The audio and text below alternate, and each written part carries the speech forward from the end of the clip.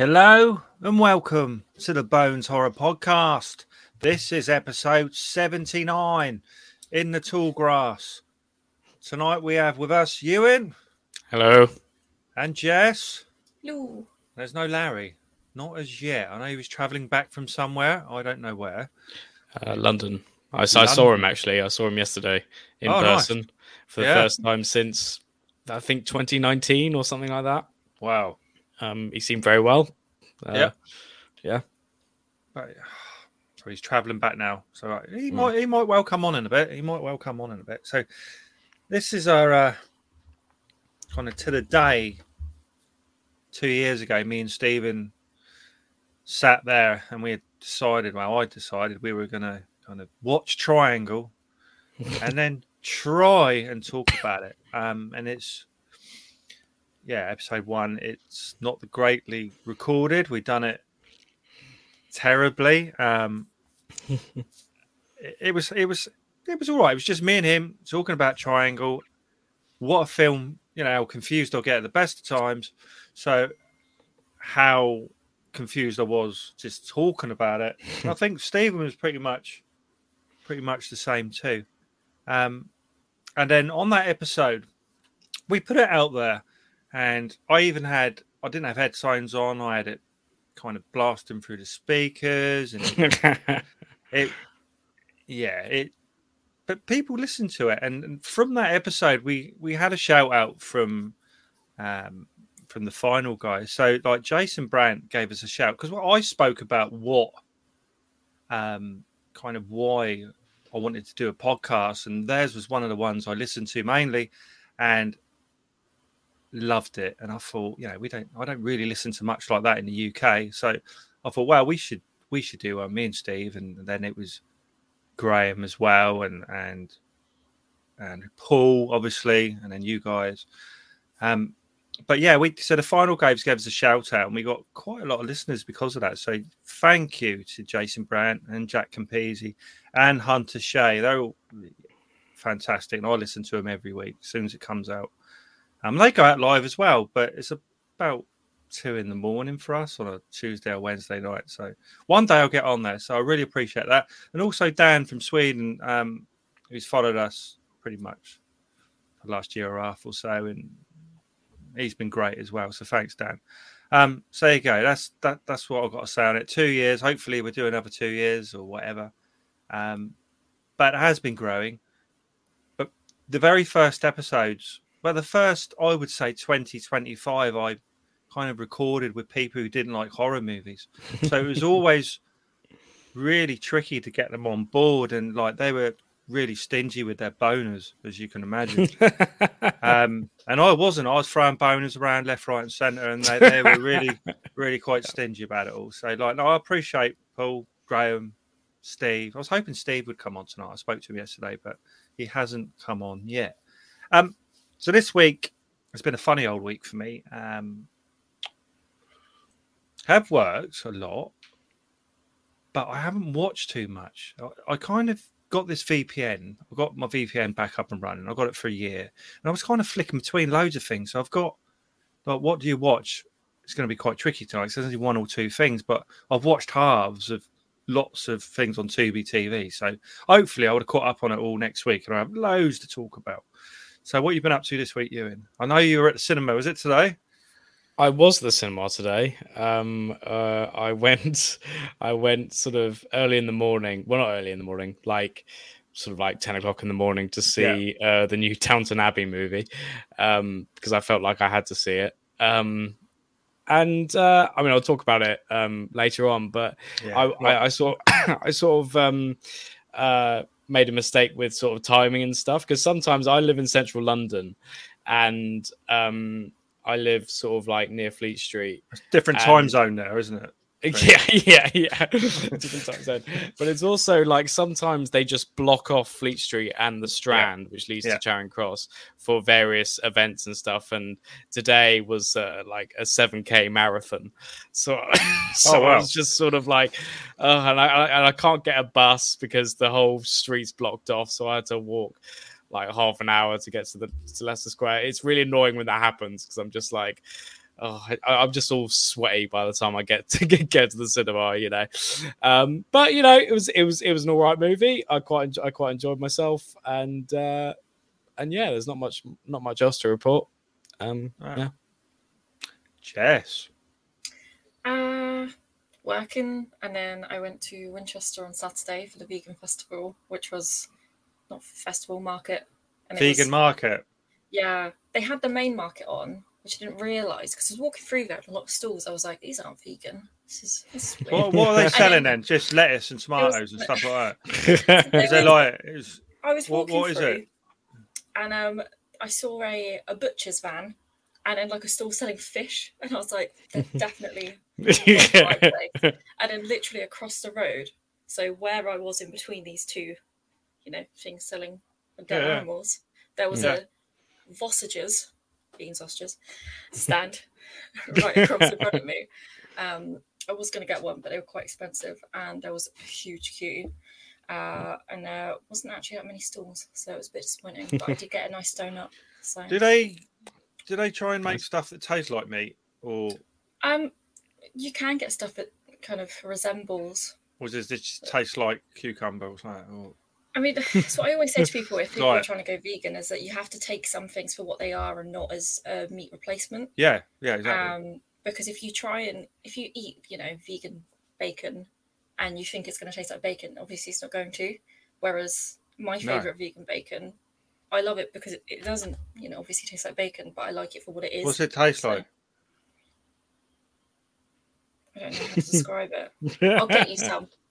Yeah. No, I'm interested because I had some like vegans, not vegan. I had some vegetarian. What was it? They were sausages, but they were made out of peppers and things, and they were really nice actually. Didn't taste like meat at all, but it was really nice and different. But yeah, I do enjoy Big Mac though, to be honest. So McDonald's vegan burger is actually really, really good. I've heard they're not. I've seen some reviews on YouTube and that, and people saying this isn't for me. I'm addicted. I was having them like once a week at one point. Was that McPlant? So I can imagine it just tastes like a plant. Yeah. It's like when I was living with my sister, and my sister suddenly wanted to go at least sort of vegetarian in some sense, and we spent about like a week like sort of cooking meals for each other that were with sort of like chicken substitute and stuff like that, and you know non-meat stuff, but I sort of compartmentalize, and I almost don't realize I'm doing it. So without realizing, I was actually having like bacon sandwiches at lunch as well, without telling her. And then she found out, and she was quite angry. I was like, "Oh, I didn't realize that counted, but I guess it does." Oh, yeah, it don't really. It's not your main meal, is it? It's a top up. Yeah. All right, that's great. So vegan, I have to try that. So, In the Tall Grass, Jess's pick, one of your favourite films of all time. I'm a bit annoyed, but I only picked it because of the face that Larry pulled when I said it. Yeah. Do you like it? I liked it up until a certain point. Okay. We'll go into that. So this is a 2019 Netflix only, because I was going to purchase this because my mum's getting rid of Netflix and I didn't think we had it anymore, and it actually goes in a few days, so I managed to watch it, but you can't actually buy it, I don't think. It's 90 minutes long, and it's directed by Vincenzo, I think I got that bit right, Natali, and I think he did Splice and Cube, which I like both of those, so good on him. And it's based on the novella In the Tall Grass by Joe Hill and Stephen King, which is I own and read a few times, and it's quite different in parts to this movie. It starred, this is where I destroy names as usual, Laisla de Oliveira as Becky, Harrison Gilbertson I've got here as Travis, and Patrick Wilson as Ross, and he's from The Conjuring, etc. Insidious, that's really where I know him from, and maybe a few others. He's probably the biggest star in the yes, definitely. Rotten Tomatoes, what are we thinking, Jess? Because obviously it's one of your favourites, so I already know. Oh, okay, so Ewan. I don't think it was that well received, so I'm gonna say in the 50s, and I think that's Ooh. generous. 36. Yep. 36 free bonus, really, isn't it? So it's not done too well at all.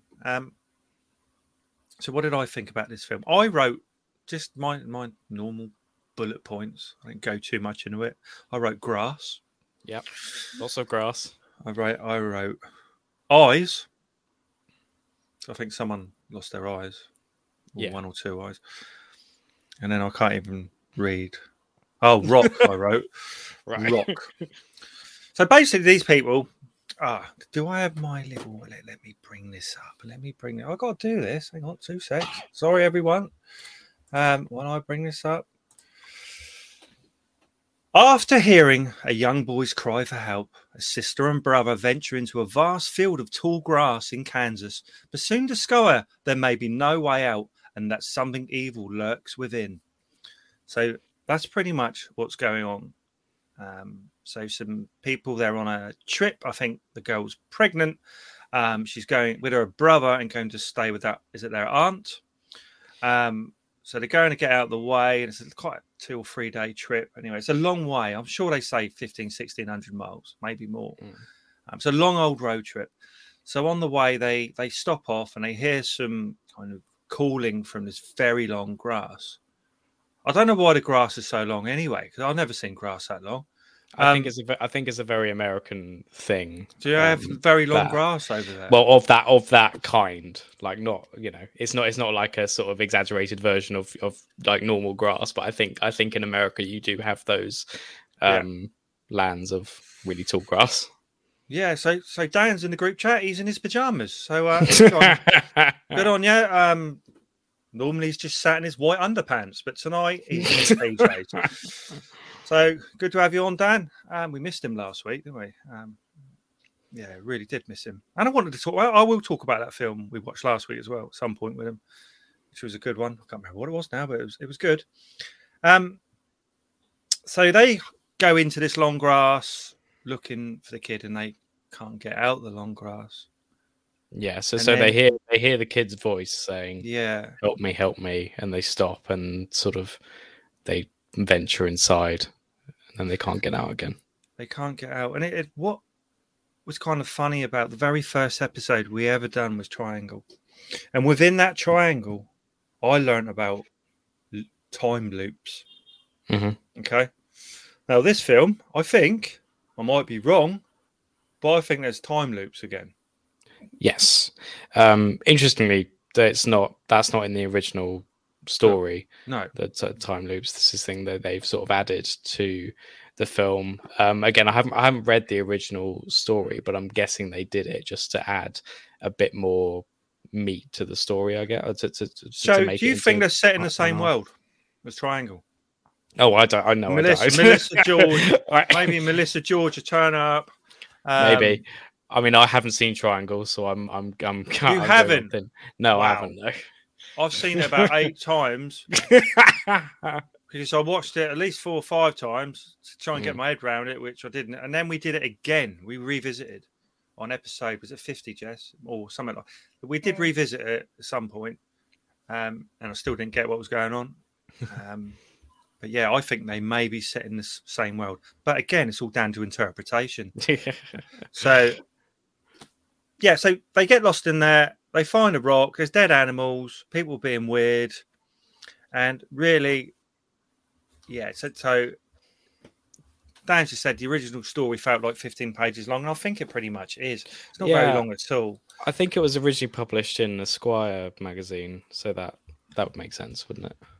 Yeah, it was very. I bought it on Kindle. I think as soon as it came out, probably cost me a couple of quid. And I've read it a few times, and it's nothing like this. A little bit like there's long grass in it. Yeah.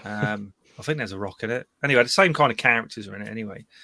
I mean, you've got the sort of basic sort of Stephen King setup, haven't you? You've got sort of basically putting loads of characters like sort of ants in a jar, and they're sort of trapped in that way. And that's sort of classic King. You got it like The Shining and The Mist and everything like that. It sort of has a very similar concept, as well as creating something sort of like, I think David Ehrlich, who's like the critic at IndieWire, he said that Stephen King is like sort of best known for kind of creating evil in the mundane, and I don't think you get any more mundane than Grass.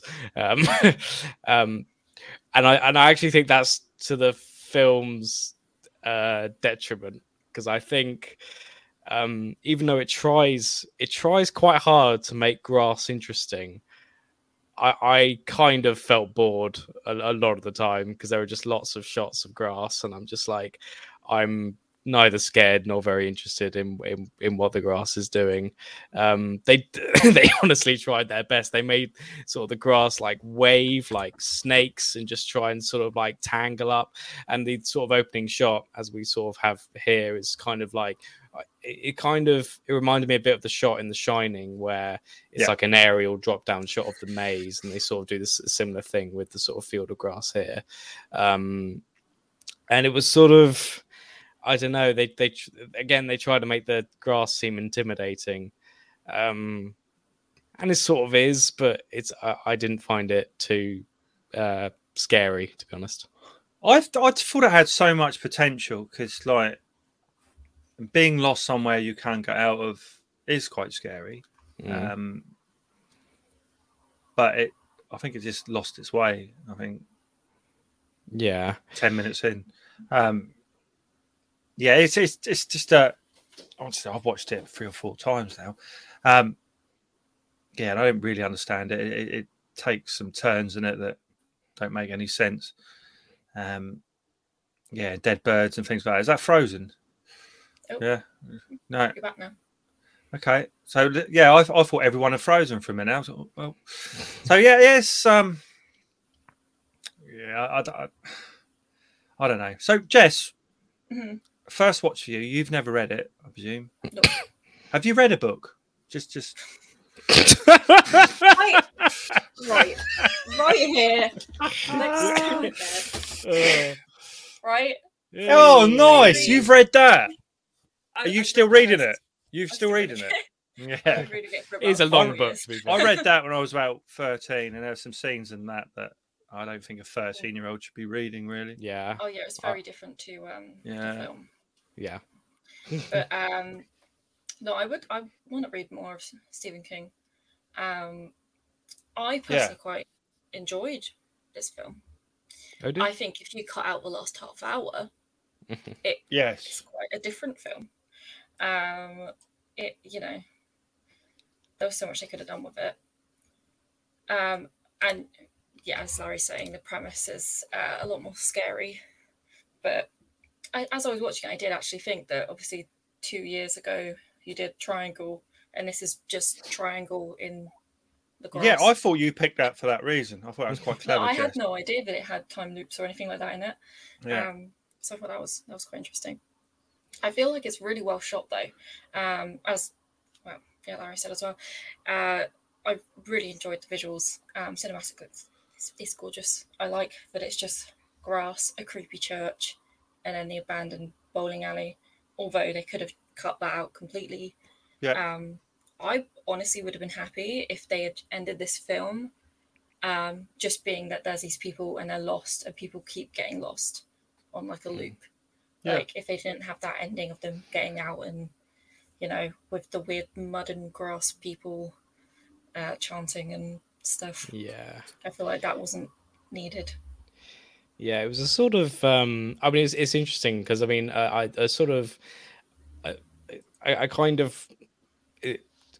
suppose it kind of owing to some of its quality. I really didn't I didn't like the film much at all, but I think the kind of you might laugh at this, Kev, but the sort of interpretive angles it had at not sort of explaining everything was actually quite well handled, in that even though a lot of it was very ridiculous and you can kind of guess what's happened, there's not like sort of streams of exposition, like explaining everything that you're seeing. They just sort of leave it open, which is actually a good thing. Saying that, I did feel like even with that, I wasn't that interested in knowing more.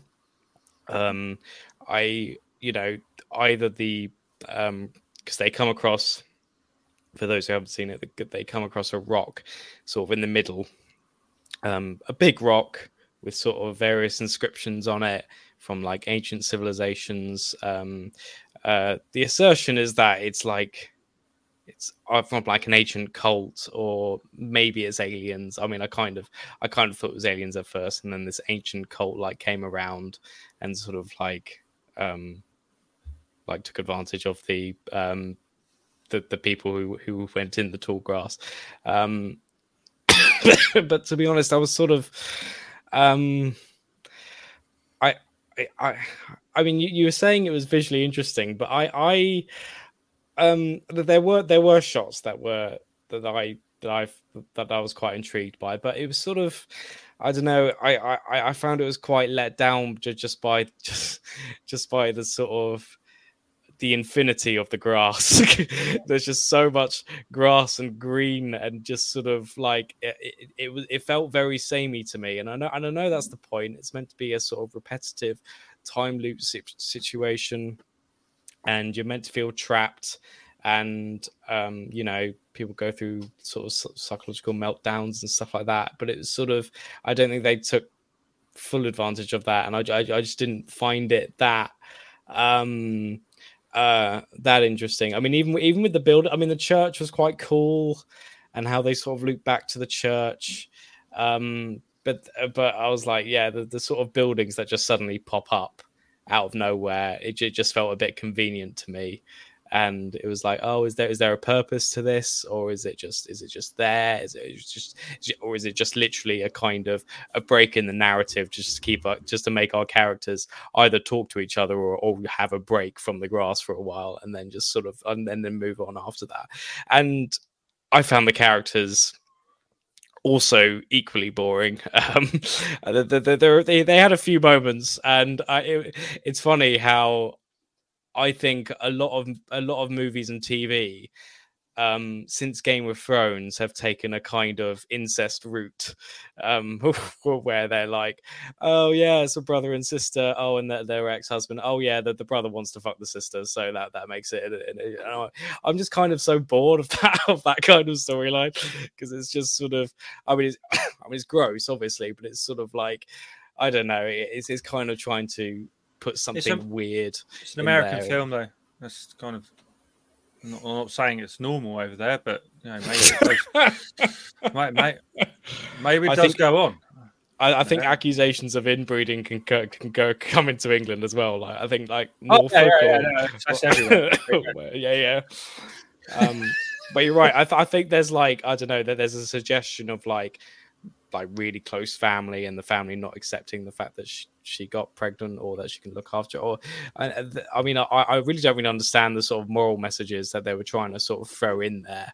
Like, should she keep the baby? Shouldn't she keep it? Oh no, I want to be a mother. And it's like, okay, so your entire arc around this sort of being in the tall grass, being trapped, is so you can arrive at the conclusion that you actually want to have the kid in the first. It kind of just, the themes didn't really gel with me, and some of the dialogue was just piss poor as well. It was just sort of, it was so sort of like functional. And then you've got I think Travis was the most sort of interesting character, because it sort of poses a kind of hero, although it kind of, given like his backstory about him wanting her to abort the baby and stuff, there's no sort of like indication that he has like any malice in him, which I thought kind of sort of brought the movie a bit down, or made him slightly unconvincing, because he is just heroic in this moment, and shows no flicker of that menace at all, which made it sort of slightly confused. But also he looked a lot like Leonardo DiCaprio, like in the mid-noughties. It was really strange. But I suppose he was the most interesting, because he was the one who sort of I don't know. He seems like to genuinely care about what's going on, and he seemed like the sort of moral character, the sort of the moral stronghold of the film. But yeah, even he was sort of, I don't know. I found this film for the most part quite boring, but it wasn't unbearably boring, because I think they threw interesting things in there, and I could watch it pretty much the whole way through without pausing. So that's a good thing. But I'm going to keep returning to this. I was just so bored by the grass. It was just so much grass, and I was just like, I just want anything else. And I think even like the script writers or the director were just like, yeah, we need something else. So you put a building there, but that's more interesting. Yeah, yeah. Well, it's a novella. Yeah. There's not a lot in it, so they've had to add on an awful lot. So like, Larry's just put on there, the time loops were a good concept, but I feel that this film would have served better as a short. The ending should have been different, maybe reverting back to the beginning to show that hopelessness. Yeah, I agree. I think they didn't have enough. They didn't have enough material to make it into a sort of an hour and a half, hour 40 film, and I think it suffers from that. So, like, Larry's given it 5 boners really, and not enough grass for him. Not enough grass. So what are you talking about, Lawrence? He wanted more grass, and he probably would have given it 8 boners if it had another load of maybe longer grass, even longer grass, even longer. Yeah, in the very tall grass. Yeah. So lots of time loops. Spoiler alert: she does escape the time loop, I think. And I don't know how, though. To be honest, it makes sense. Different version. Really. Yeah. Of her. Yeah, so like, Dan's saying Ewan doesn't have a lawn, that's for sure. In my current place of residence, I don't have a lawn, no. But if he did have a lawn, he'd have very, very short grass, or even like AstroTurf. Yeah, something like that. He wouldn't have very long. I don't have any plants in the flat either. I might be really anti-plant. I might really have a really strong prejudice against. It's just got life. It's just got loads. It's got racks of beef and sausages everywhere. Bacon. Yeah, bacon. Bacon hanging from the ceiling. Yeah. Lovely. Yep. So now, if you were to rate this, Jess, we're at 28 minutes in, which should have been what the film was. So, what do you think? I'd probably give it a 5 as well. Yeah. Like I liked how it looked. Again, too much grass. But when they were outside of the grass, like by the church, and there's a really nice shot where he comes out of the church, and it's like panning up, and you can just see the church in the background of the sky, and it looks really nice. And I was like, yeah. But otherwise, the stories, yeah. Do you like the grass? Is it long enough for you? It was average grass. Yeah, I'll give the grass a 5 out of 10. 5. Yeah. I'm going to give it a 6 because I found it quite interesting. It was different. I did like the guy from The Conjuring, Patrick Wilson. I thought he was great, and he did a little bit of singing in it as well because he likes to sing in most of his movies, doesn't he? If he can, and I really enjoyed most things he's in. He was in, what was the film where the cannibals and the cowboy one? What was that? In the Western. Oh. It was quite brutal in parts. I think we reviewed it once. What was that called? Anyway, I'm sure Larry will tell us in a sec. But yeah, I think he saved it. I thought, again, that the Leonardo DiCaprio guy, he was really good. The pregnant lady was terrible, I thought. Yeah, so I'd give it a 6, and I must like it because I've watched it 3 or 4 times, and I'm bound to watch it again one day. I'd probably buy it, to be honest. I'd probably add it to the collection if it came out. Yeah, so that's for me. Ewan, so did you rate it already? I'm thinking 3 with you, but I'd give it a 4. Okay. I'd give it a 4. Because the thing is that I was entertained in parts, and I as I said before, it wasn't unbearable. If it was unbearable, I'd give it a 3 or a 2 or a 1 or whatever. But because I could, because I did simply watch it for an hour 40 without. Well, I think I went away once, but that was pretty much it. And again, they throw in certain curious things. So when they arrive at the building, you're suddenly interested about what the building is and what's going on there. And I think my favorite shot, it's an intensely VFX shot, but it's the one where the sort of ground below the rock opens up and there are loads of sort of bodies under branches and stuff like that. It's sort of like kind of like an underworld sort of situation. I actually that was the one shot I really liked, because it was quite hellish, and that was like the one time I was like even sort of vaguely scared. But I think that is the problem with this film, is that it tries to make grass scary, and unfortunately, in my experience, I've never felt that grass was ever scary. But again, that might be due to my prejudice against plants, but it's too. I think so. I think you've got a real problem with plants, mate. So what? Yeah, we better not have any more films with plants in, really. No plants for you in. Larry's putting there. Dan's putting there. Why is Larry in the chat? Larry, have you read Tentagel? Now, I don't think Larry has. I have, obviously, and I would like a signed copy of that, or even a signed poster. If I can get Steve Barnard wrote it. Barnard, I think it is.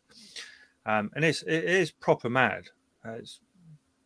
If you haven't read it out there, listeners, go and read it. I think Larry could make this film. I think he could make it work.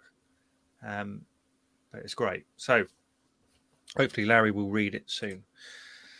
So we're looking at what? About 5, isn't it? 4 or 5 for this, really. Not the greatest film. I know it's your favourite, Jess, but it's all right. If you like grass, and you like Patrick Wilson, it's for you. It's a good book, though. It's an interesting book. So we're about that time where we better take a look at Dan's hot pick.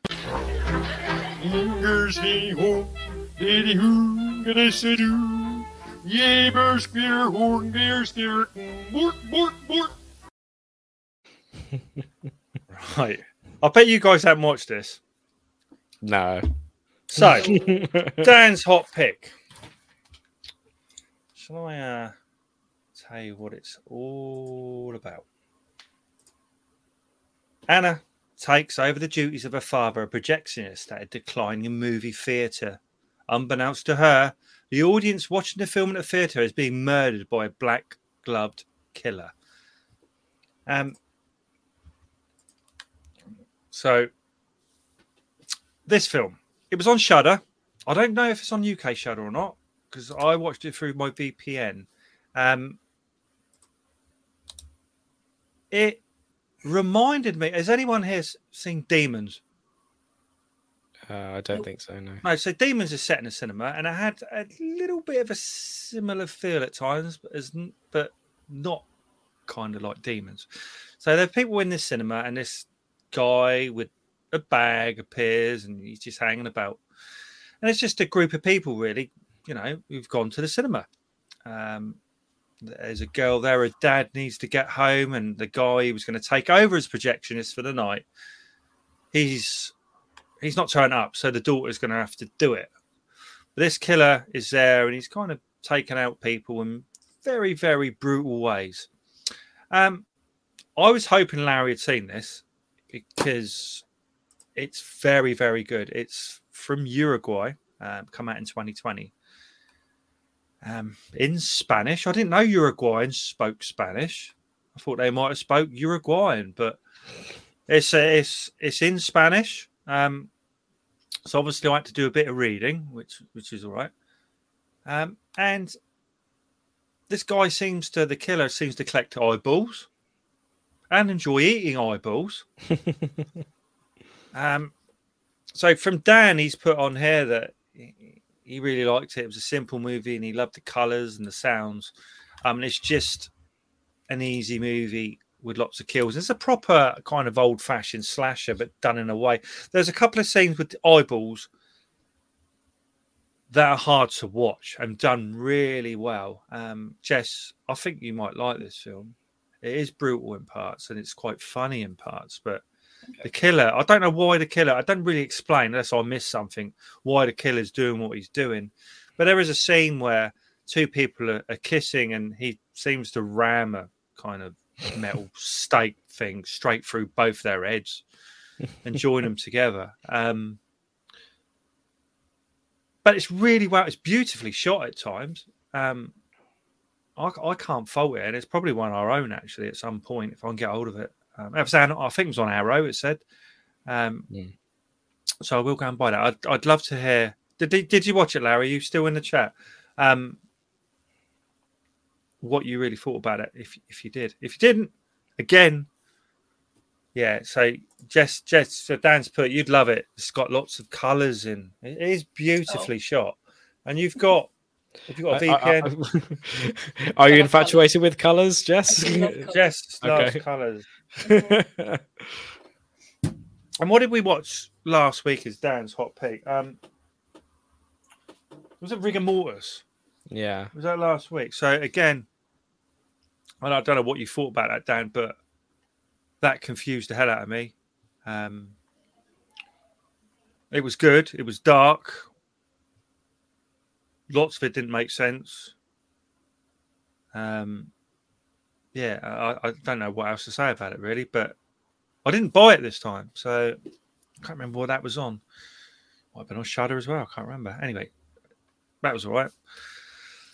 So I've got nothing else to say about that film. I would actually give it 7 or 8. But the scene with the eyeballs, and I won't tell you actually this eyeball scene because when you watch it, you'll know what I'm talking about. But it's quite hard to watch. So now, how many boners do you give it, Dan? Just wondering there. It might pop up in a minute. Yeah. Okay, so he's put just move on from Rigor Mortis. Yeah. So it's about that time to move on to what we watched this week. What have you been watching? No, seriously, what have you been watching? Right. Yeah, as I said earlier, I've watched bits of films. Now, I put the VPN on, and there was obviously with Shudder, it becomes a thing of beauty when you put a VPN on it and it comes from America. And I Joe Bob Briggs, do you know who he is, Ewan, Jess? No.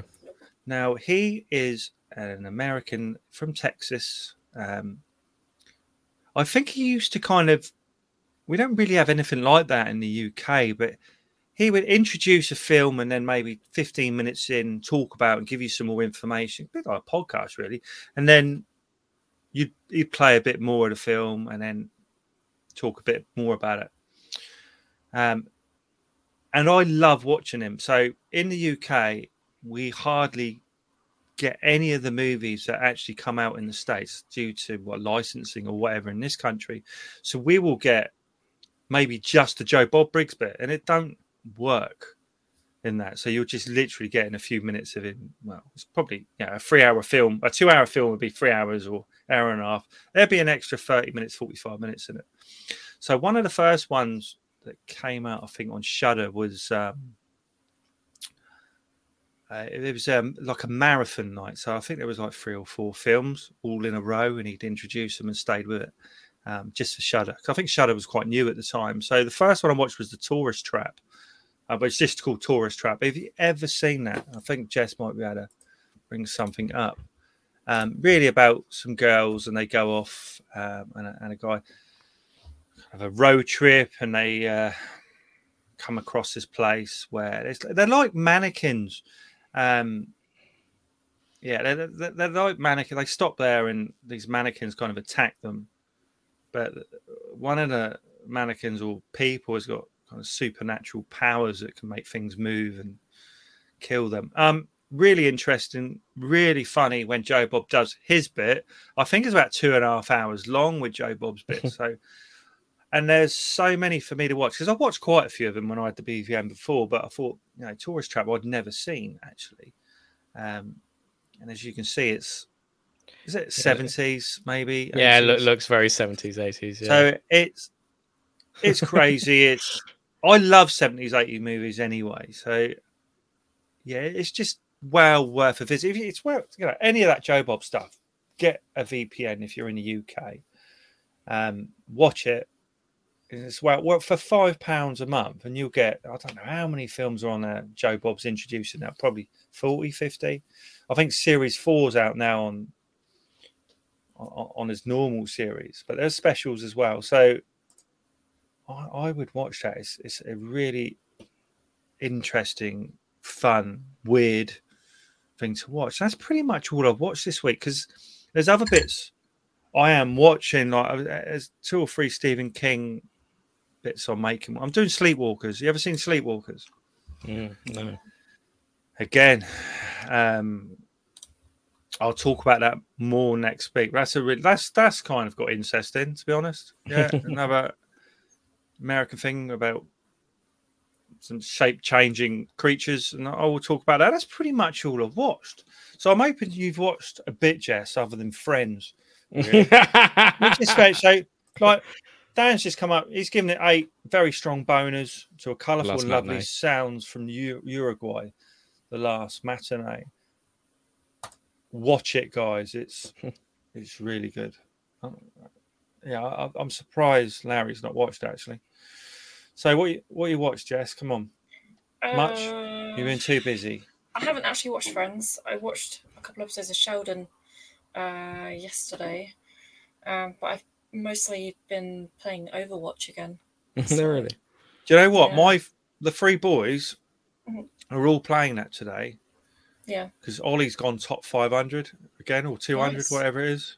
Yeah. So. Oh, he can come carry us then. He's somewhere else on it, isn't he? But yeah, he should take it up. Really, he don't do anything else. Yeah. Go and win some money. But I wish I could play it. I was the one that bought that. I put it on my PC and I thought this looks great, and it is great. But I'm useless. Yeah. Everyone's too fast for me. By the time I've thought about it, I'm dead.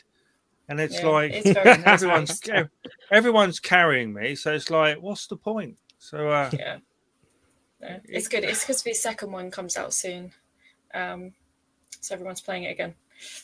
So I was playing the new wrestling game on the Xbox Series X, which looks fantastic actually. But I've been playing that, so having a bit of a wrestle online. So yeah, that is fun. That is fun. So nothing else, Jess? No, not really. God, we're only at 43 minutes. We have to really drag this out, you. So I'll try. So I finished off the last episodes of Ozark, season 4, part 2. I sort of finished those over the weekend. Yeah. It's a very, if you haven't watched it, it's a very good. Never seen it. Never seen any of it. It's very good. All of it's on Netflix. It's basically about a sort of money launderer or a money laundering family, actually, led by Jason Bateman, who plays a kind of almost like an everyman father, except he's not. He's very much embedded in a sort of drug cartel which he launders money for. But it's a very interesting series because it's very sort of. I mean, there's been a lot of comparisons to Breaking Bad, probably because Jason Bateman also used to be a comedy actor, and now he's very much in the dramatic side here, much like Bryan Cranston and Walter White. But I think it's much more like The Sopranos in that sort of, it's very much focused in that sort of family dynamic and how you bring up a family whilst you're essentially doing like the worst crimes of humanity. And I think there's a kind of, and because it's so sort of cold and calculated in how it presents like murder and like torture, and it's so sort of there's lots of blues, and it's filmed so coldly in the sense that it's very much it's a very nihilistic show in many ways. And it's ended with this last 7 episodes, and I think a few people on Twitter complained about the ending. Now, any TV ending is always going to be dissatisfying in some way. I think the only perfect ending to a TV series that exists is Breaking Bad, and some people moaned about that. Yeah, people moaned about that. But I think the ending, even though there was a note of dissatisfaction in some ways, mainly the very end was slightly dissatisfying. But I think largely it was very well handled, because it's sort of, you get you get these themes of like mainly classism, and how sort of the American system treats wealthy families, well-functioning families over poorer and more dysfunctional families. They tend to favor the wealthier people rather than the poorer people. And it's very much about that split in America, or at least this particular section of America. And there's this great character, Ruth Langmore, played by Julia Garner, who's sort of rising in fame in recent years. And she's a kind of sort of white trash, but she's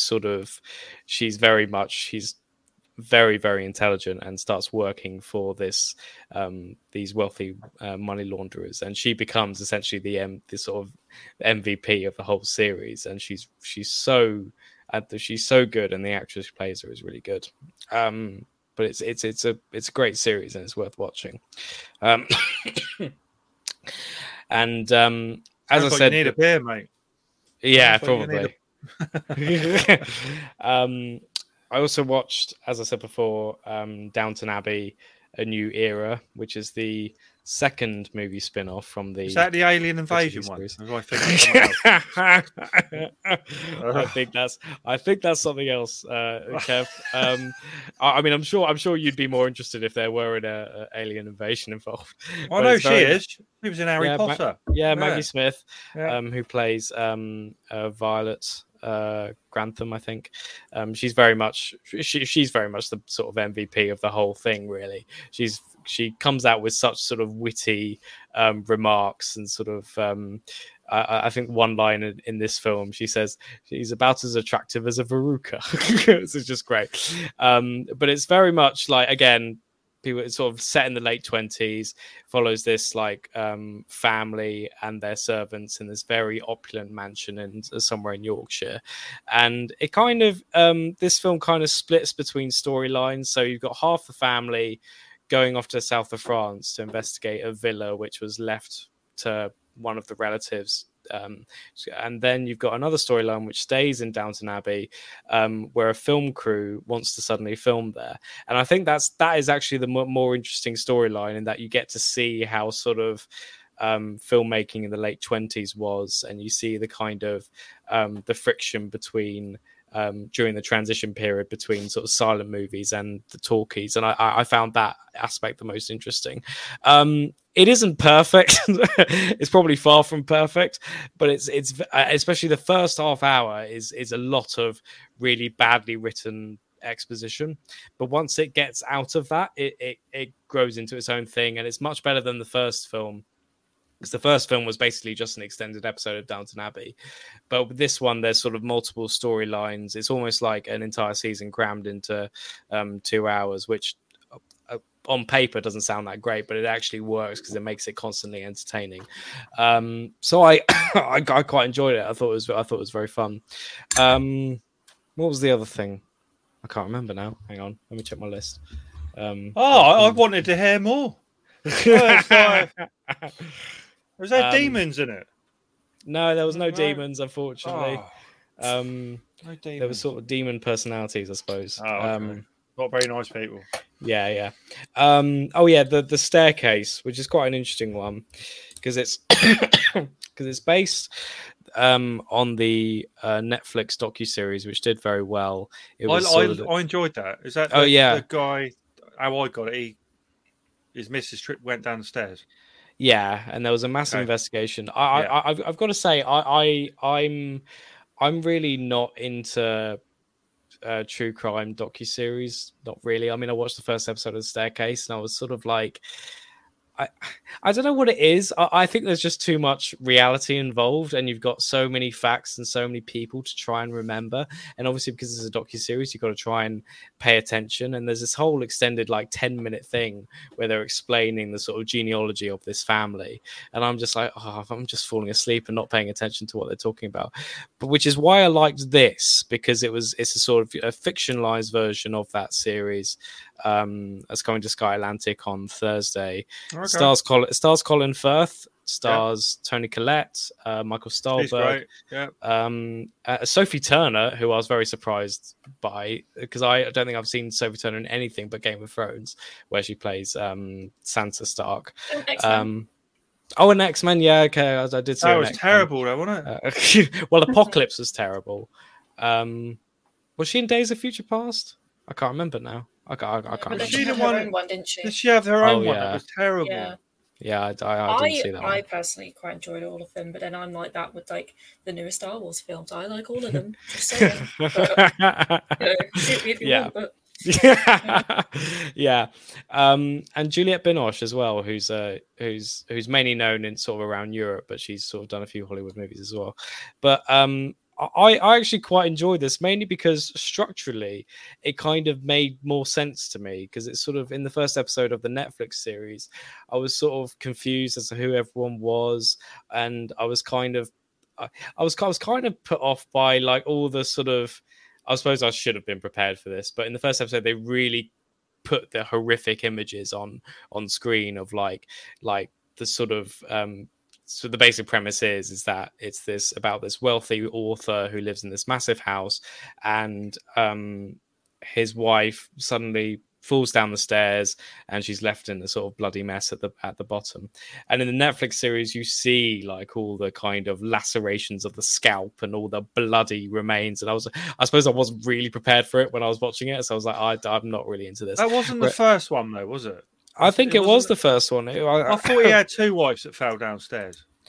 Well, I've only seen the first episode, so it's sort of okay. That was the only. So,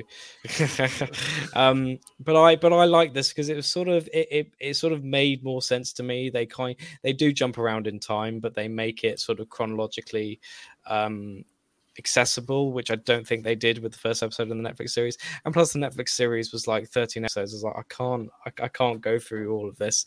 Whereas in this dramatized series, it's 8 episodes, I think, and they really sort of like make everything clear about what's going on whilst maintaining a certain mystery around it, which I thought was very good. Colin Firth is a bloody good actor, I have to say, because I mean, I've only really seen him in romantic dramas or rom-coms or whatever. I know he's done a few things like I think in A Serious Man, or not A Serious Man, A Simple Man, or A Something Man, where he plays as something more dramatic, because he can do dramatic, but it's usually in that romantic scenario, whereas here it's far more you see the sort of how good an actor he is, because he's so sort of kind of mentally stressed by the whole experience, and you're not entirely sure what Dan has mentioned the Kingsman and Colin Firth. Yeah, that's true, but also I think that's still in the boundaries of comedy, I think. But it's sort of as well as being very, very British. I mean, Colin Firth is kind of like a staple of like British culture, whereas here he's playing someone who's very, very American, almost Trumpian in a weird way. But he's sort of he's very, very good. Tony Collette is also very good. Again, I've only seen one episode, so I feel like it's going to expand on her. But so he plays an American. And yeah. He's got a good accent. I think so. Yeah. There was one weird moment where they're sort of all around the table with the family drinking champagne out of a goblet, which is really weird. But it was sort of, there was a moment where he just suddenly turns British sort of intentionally, as like he was trying to do, like the character is doing like a mock British Yeah. accent, which I think is a weird, like it sometimes happens when British actors play Americans. They for some reason their character has to turn to British for some reason, and then go. I think it happened with House when Hugh Laurie played House. He often turned to British at times to sort of make a mockery of it. I don't know why. I think that's just sort of something meta for the audience. Maybe he's sort of like, oh, you know, he's British and he's pretending to be a British man, but he is actually British. It was interesting, but no, I thought this was very strong for Colin Firth. I don't think I've seen him in anything as dark as this either, and I think throughout the episodes you get to see how good he really is. And yeah, I think it's a solid series so far, and it sort of makes more sense to me than the Netflix series did. And I'm more interested in finding out. And I have a problem with true crime documentaries anyway. I just think there's just so much voiceover and just so many facts to learn, and there are so many episodes to sort of wade through that I just become very sort of disinterested quite quickly. It was the same with sort of Making a Murderer. I don't think I got past the first episode of that. I think the only one that I have done is Tiger King, but I think that was only because, I mean, it's completely crazy, obviously, but it's also like everyone. I mean, it was the lockdown hit. It was like the first lockdown hit, and I was like, okay, I feel obliged to watch all of these now. But I think other than that, I don't think I've really watched any true crime documentaries like fully. But no, I enjoyed this dramatization. I thought it was very good. Nice. So is that it? Yeah, pretty much. So you have a think about next week's now. Oh yes. Dan's hot pick is on Shudder, I think, Jess. Okay. And it's a story called Slacks about a possessed pair of jeans. So when a possessed pair of jeans begin to kill staff of a trendy clothing store. So Slacks, SLAXX. I nearly chose that for this week. I made a great main feature. I think The Last Matinee would have made a great main feature, to be honest. So yeah, Dan's hot pick will be Slacks. You don't really watch the hot picks, and I don't blame you. No, I watched one. I watched Coca D Coca, which is that was great, wasn't it? Yeah. Wow. Yeah. So that's our kind of hot pick for next week. Slacks. It has a deeper meaning. So let's go Slacks from Dan. So I'm looking forward to that deeper meaning. That's what I'm all about, Dan. Deeper meanings. So main feature next week, which will be our episode 80. What you thinking, Ewan? And I'm thinking Funny Games. Oh wow! Specifically the one from 1997, not the American remake. Not the American one. No, the I think that's it's on either Arrow. French or German. I think it's either French or German from Michael Haneke. It's a great film. Is that in foreign? It's in foreign then. Yeah. Oh no, again, not foreign if it's in German or French, but it's a really good film though. Yeah. I don't speak forein that well. That's all. Yeah, but you got subtitles. I think. Oh, okay. I always struggle with the foreign bit. Right, yeah. So we're doing what was it called again? What was it called? Funny Games. Funny Game. I've definitely seen the American one, which I really liked actually. See the original one. Quite brutal at times. Yeah, I think it's not from 1997. The original. 1997 Funny Games. Okay. We do tend to get a lot more views if they're popular films. Know that, like it's ridiculous. Last week's didn't do well at all, but that was a foreign film. So we'll see. But yeah, Funny Games. I've heard great things about the 1997 version, and I haven't seen it. So, thanks everyone for listening. It's been a great 2 years, and I'm glad you stuck with us all that time. And if please comment on, or leave us a review, but don't leave us bad reviews, because that's not good. But leave us good reviews, like that were really good, but don't say we're really shit, because that wouldn't be good. All right, so if you want to follow us on Twitter, it's the Bones Horror Pod. Fuck off Facebook. Yeah, I think I said that before. And then we've got Instagram. It's the Bones Horror Pod as well. And then you want to email us. I don't know. Want us to watch a screener or whatever.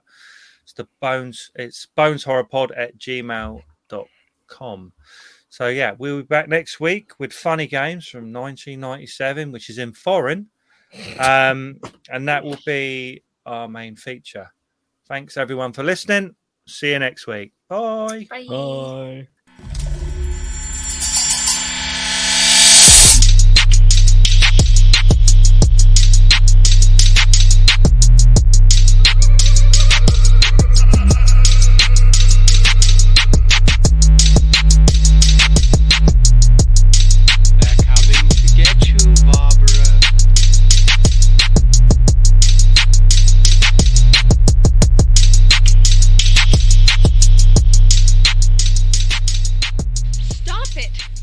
Ignorant.